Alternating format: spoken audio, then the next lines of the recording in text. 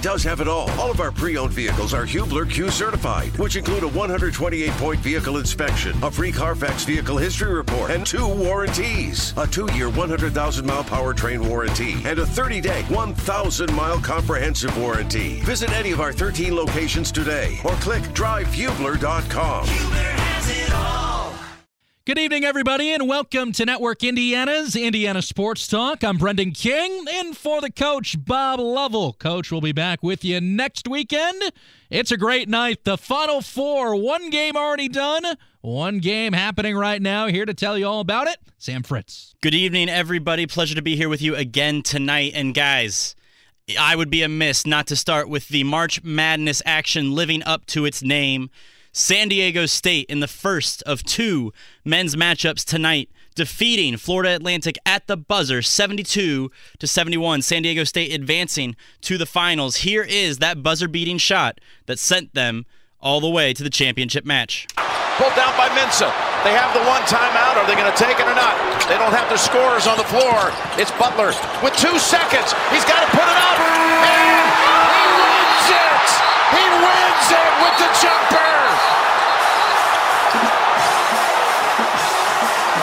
A San Diego State miracle. With that, San Diego State sealing their fate. They're one half of the championship game. The other half tipped off just a few moments ago. It is UConn versus Miami.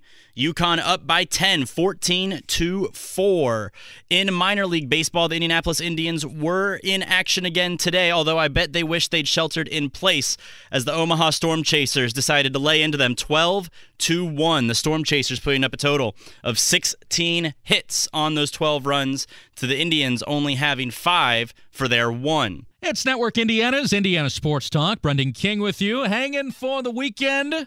Coach Bob Lovell back with you next weekend as we enter the spring on this program. Of course, last week, the IHSAA Boys Basketball State Finals. Greg Rakestraw was with us last night to break that down and also preview the Indy 11 home opener, which was tonight against Las Vegas. Rake will be with us here in about 8 minutes or so to talk about what happened in that match. The 11 and Vegas, it's a 0-0 tie. That's how it finishes out. A draw for the 11 in their home opener. So, again, the voice of the 11, Greg Rakestraw, a familiar voice on this program, will be with us to chat all about it. Then we'll get to some Notre Dame basketball. Micah Shrewsbury, the new head coach of the Fighting Irish as well at Notre Dame, getting ready for the blue-gold game as they move into the summer. Year 2 for Marcus Freeman. Nobody better to break down Fighting Irish basketball and football than the great Tom Noy from the South Bend Tribune. He'll be with us at the top of the 10 o'clock hour. Jake Query, the co-host of Kevin and Query on 93.5 and 107.5 The Fan. We'll stop by at 10:30. IndyCar from Texas tomorrow. So Jake will talk about that and more, including maybe about a little bit of NFL draft. Speaking of racing, Adam Alexander from FS1, the NASCAR race hub from FS1. Saw AA was on the call with Kevin Harvick and Joey Logano in the booth. Looking forward to talking to AA about what that was like. He'll be with us at 10:45. You heard Sam Fritz talk about the Indianapolis Indians today. Opening day was yesterday. Game 2 today. The Hall of Fame play-by-play voice of the Indians, Howard Kellman, is going to come by at 11 o'clock. Casey Valier from the Colts Radio Network at 11:15. And the great David Kaplan from ESPN 1000 in Chicago. And the host of the wildly popular Recap, which has been something that Cap has done in the last number of years, is posted on YouTube every day, breaking down Cubs, White Sox, and other Chicago sports action. You know we got to get a little bit of Chicago Cubs action here on Indiana Sports Talk, at least when I'm in the driver's seat, because when Coach Lovell is here, he's a Cardinals fan, and I'm not sure if he's excited enough to talk about the Cubs. That's a joke, but David Kaplan, always appreciate him stopping by. He's going to check in at 11:30 here on IST. Hey, want to say this as we get going tonight. Of course, last night we talked all about what happened with the severe weather around the state of Indiana. Many communities were impacted. Always very sad to see, especially that it was really a Midwest-wide type of thing. Governor Eric Holcomb today declaring a disaster emergency for Sullivan and Johnson counties. So our thoughts and prayers are with everybody affected by that and what happened yesterday with all the severe weather ripping across the state of Indiana. I get it. There was some severe weather in the Chicago suburbs as well, which is where my grandparents are, so made sure to call them first thing this morning, make sure that they're okay. So I know a lot of you listening right now were doing the same thing last night. So our thoughts and prayers, everybody with IST, for Sullivan and Johnson counties, especially the pictures that came out of Whiteland today. Very, very sad. So whatever we all can do to help the recovery aspect, we will certainly do, because that is some scary stuff. But to everybody that was safe last night, we are glad you were, and certainly a scary evening. But rolling into IST on a Saturday night, Brendan King, and for the coach, Bob Lovell, always a pleasure when we get to catch up with Greg Rakestraw from the ISC Sports Network, also the play-by-play voice of the Indy 11, who, in their home opener tonight, draw with the Las Vegas Lights FC, 0-0. Rake, it looks like, at least from the stats I'm looking at, that the 11 completely dominated this thing, but just couldn't put one in the net. That's a fair way to describe it. Although I'll say this, the possession numbers, I've never seen anything like that. It was one of those things I almost kind of looked at the graphics and thought, really? I knew it was one-sided. I didn't think it was that one-sided. Possession was 80-20. Yeah. I've never seen anything like that. Now, if you break it down to shots and then shots on target, that number then becomes 4-0 in favor of the Indy 11. Although I will say this, Las Vegas kind of had one good chance in the match. It was late in the first half, and it's basically a shot that was just lifted above the bar. So in terms of nervous moments, there was not that big of a difference, and most of Indy's came in stoppage time late, couple of 3 crosses that could have found the back of the net and didn't. I think Indy knew they'd have to dominate possession, that Las Vegas would go into a very organized defensive shell, and that's kind of what they did. So Indy would have loved to have had the full 3 points tonight. They'll settle for the 1, and being unbeaten to their first 3 and having given up 1 goal in the first 3 games, I think long-term Mark Lowry's team is going to be okay. 0-0, the 11, and Las Vegas tonight. Rake, we're right up against it. Can we take a timeout and come back, talk more about this one? You got it. Greg Rakestraw and I will come back next, talk more about the 11, and as Rake just alluded to, dominated tonight in terms of possession. 80-20, that's wild. And then pass accuracy, how about this? 87% pass accuracy for the 11. Vegas, 53%. We'll talk more about USL and the Indy 11 right after this on IST. Network Indiana's Indiana Sports Talk on a Saturday night. I'm Brendan King with Sam Fritz and Brad Huber rejoining us from the ISC Sports Network. Play-by-play voice of the Indy 11, Greg Rakestraw, is with us after the 11 draw with Las Vegas Lights FC, 0-0. Right before the break, we were talking about just the discrepancy between the 11 and the Lights in terms of what happened with possession and pass accuracy and whatnot. But last night, you were talking to us about what the 11 did in the offseason and the depth that they added to that roster. Could you see signs of that tonight? Oh, sure, absolutely. The fact that they were that dominant in terms of the possession, obviously, kind of catches your attention as to what they did. And largely, it was the exact same lineup that Mark Lowry trotted out last Saturday. But some of the key names that were brought in, guys like Cam Lindley, obviously a local product from Garing Catholic High School, Aiden Quinn, Jack Blake, Sebastian Guenzotti, was really a couple of the guys that were kind of the last additions to the team that caught my attention tonight. Adrian Deespae, who was brought in at the end of February, beginning of March, about a week or so before the season opener in Tampa Bay. Adrian is from Cuba, first Cuban to play for the Indy 11. He had played in our league for the last few years, saw him in Tulsa last year, but he was absolutely spectacular. Let's face it, it was a back line that wasn't overly challenged tonight by Las Vegas. But yet, in the few moments where they would have an opportunity, Adrian was all over the map. He was absolutely tremendous. The last guy brought in, and he, in fact, wasn't here for the league opener, Douglas Martinez, who has played in our league for the better part of the last 5 or 6 years. He is from Honduras, has spent some time in Major League Soccer with Real Salt Lake. He was a real workhorse up front for the Indy 11 as well. So, again, tonight was a night where simply Indy couldn't find the back of the net, didn't have a lot of shots, but controlled the possession. And if you control the possession in the fashion in which the Indy 11 did, frankly, you're not going to lose a lot of games, and you're going to be a very tough out come playoff time. Now, playoff time is a long way away. It's more than 6 months away. Our regular season goes through October the 14th. But tonight was indication that this is going to be a very tough team to beat all year long. I think it's going to be a really good season for Indy 11 and for Indy 11 fans.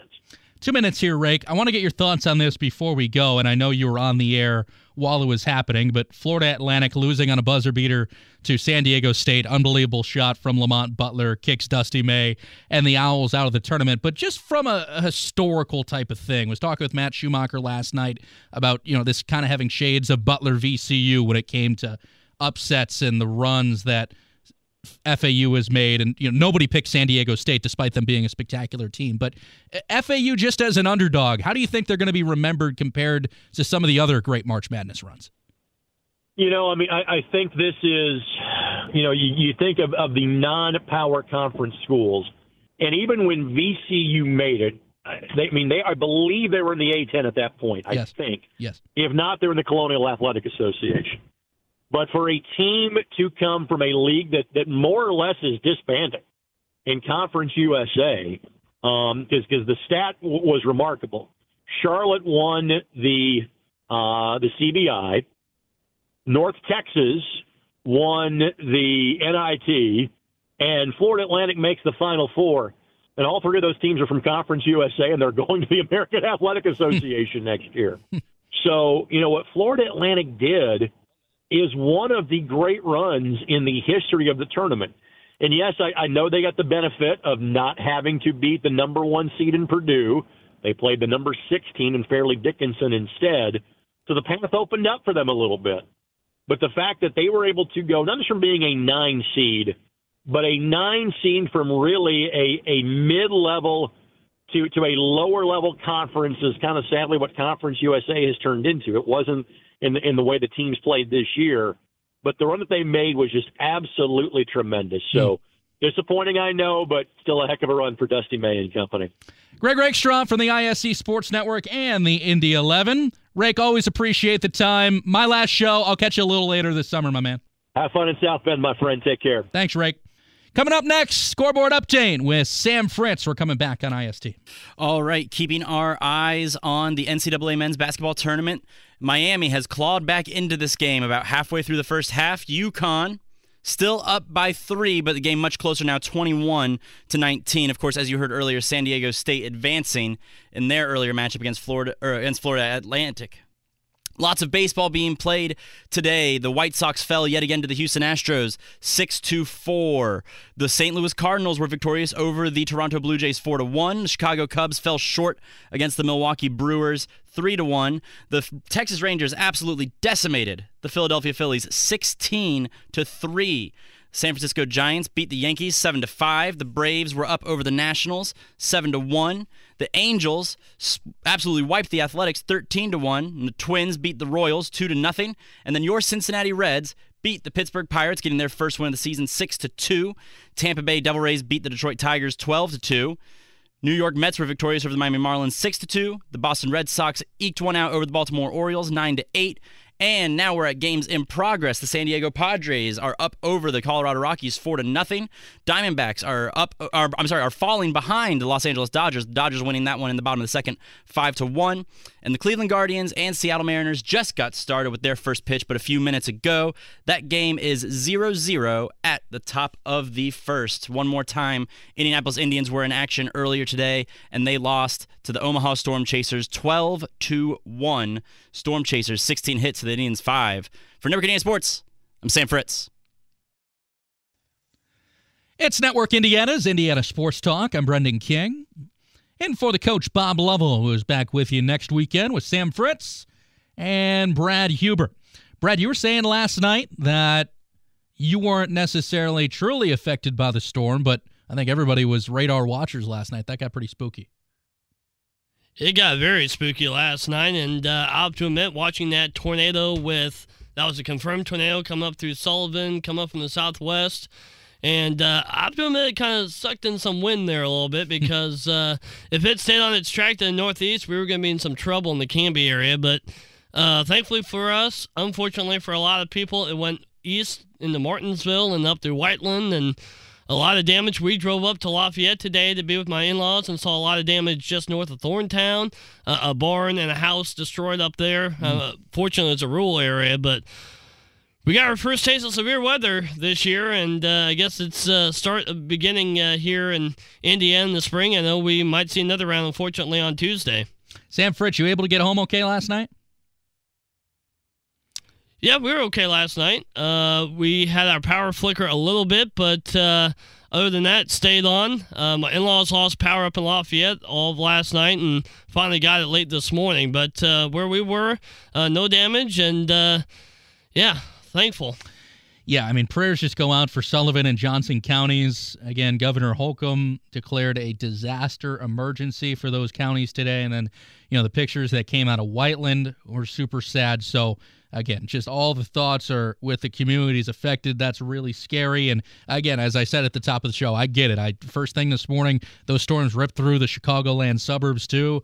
First thing this morning, I called my grandparents, made sure they were okay. They live in a really old-school house that was built in probably the 60s, and they don't know when the last time a new roof was put on that. I mean, as for an example, when Hurricane Ian passed through Florida, my parents, who spend most of their time nowadays in Naples, Florida, which is also a popular destination spot for the Lovell family, my parents, their condo was unaffected when a lot other spots in Naples or Fort Myers were either destroyed or really affected, and the landlord literally came to my mom and dad saying, listen, you got a new roof put on the condo when COVID was going on, and if you didn't, the place would have been ripped apart. So it is just those type of life or death decisions that can have all the effects. So again, if you are listening and you or someone you know is affected by the storm, we are certainly all with you, and we are thinking about you. As for what's happening tonight, from the Final Four, FAU, their Cinderella run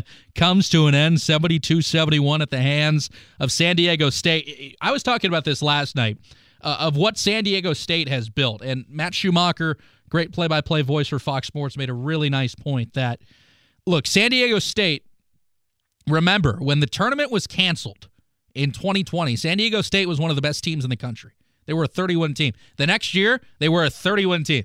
And they were one of the best teams in the country. This is not a one-off thing for San Diego State. It just so happens to be they were a 5 seed in a section of the bracket that had the number 1 seed in the tournament, a top 5 pick in the NBA draft, and the Arizona Wildcats, who were my champion heading into this, by the way, and then lost in the first round to Princeton, right? So nobody in their right mind picked San Diego State. If you did, I'm very impressed by your decision. But everybody and their brother picked Alabama, Arizona, or somebody else to come out of that section. So are they necessarily a Cinderella? No. But when it comes to who was picked over them, yes, because nobody picked them. They're a 5 seed, but they're not your ordinary 5 seed because most people had them losing in around the 32. That's not the case anymore. They're going to the national championship game. With San Diego State and the fact that they're going to the Natty, the Florida Atlantic effect is going to drift out here pretty quick. The conversation is going to become San Diego State against whoever wins here between UConn and Miami, which is a great game to begin things. But what FAU did, and that's why I asked Greg Rakestraw about it before we went to break last segment, of how they stack up to other Cinderellas.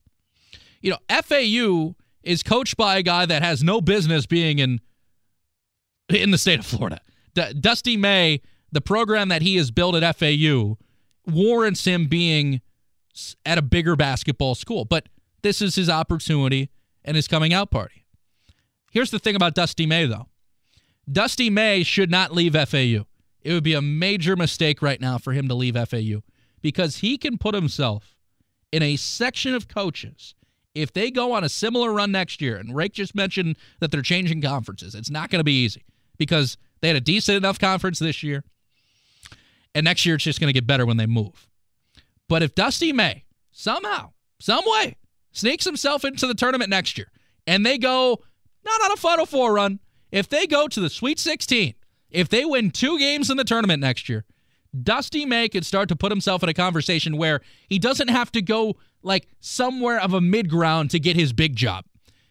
Some coaches go from, just as an example, an FAU, then to a school, and this is no disrespect to the Big East, then to a school like a Providence or a St. John's, which might be a jumping point to a Kentucky, to a Blue Blood, to an Indiana, to a Texas Tech, to a Texas, right? Dusty May, if he does something similar at FAU next year, the guy will not only never have to buy a drink again in the state of Florida, but as well, he's going to get a primetime college basketball job. But it's also not worth him leaving right now. It's already late. It's April. It's April Fool's Day. It is very, very late to now accept a head coaching job unless you're really damn sure about it. Texas is filled. Rodney Terry, their interim after Chris Beard, that whole situation went down. Rodney Terry is now the men's basketball coach at Texas full-time. Chris Beard, by the way, went to Ole Miss. Texas Tech today just hired Grant McCasland, who was the head coach at North Texas from elsewhere in that conference. So McCasland now goes from North Texas to Texas Tech. That's a pretty good move for him. But Dusty May doesn't have to go to like a mid-ground program that's already developed, but it's not necessarily a blue blood. Dusty May should stay at FAU, try and put himself in the upper echelon of coaches that gets a Cinderella team to a tournament twice. And you know who's there? Brad Stevens. That is the list. That is the literal list. And if Dusty May joins that list, look, Dusty May is going to be coaching a blue blood not too long from now. The story tonight, though, Lamont Butler and San Diego State to the Natty. UConn and Miami happening right now. Coming up, top of the hour scoreboard update with Sam Fritz. I'm Brendan King in for Coach Level on IST.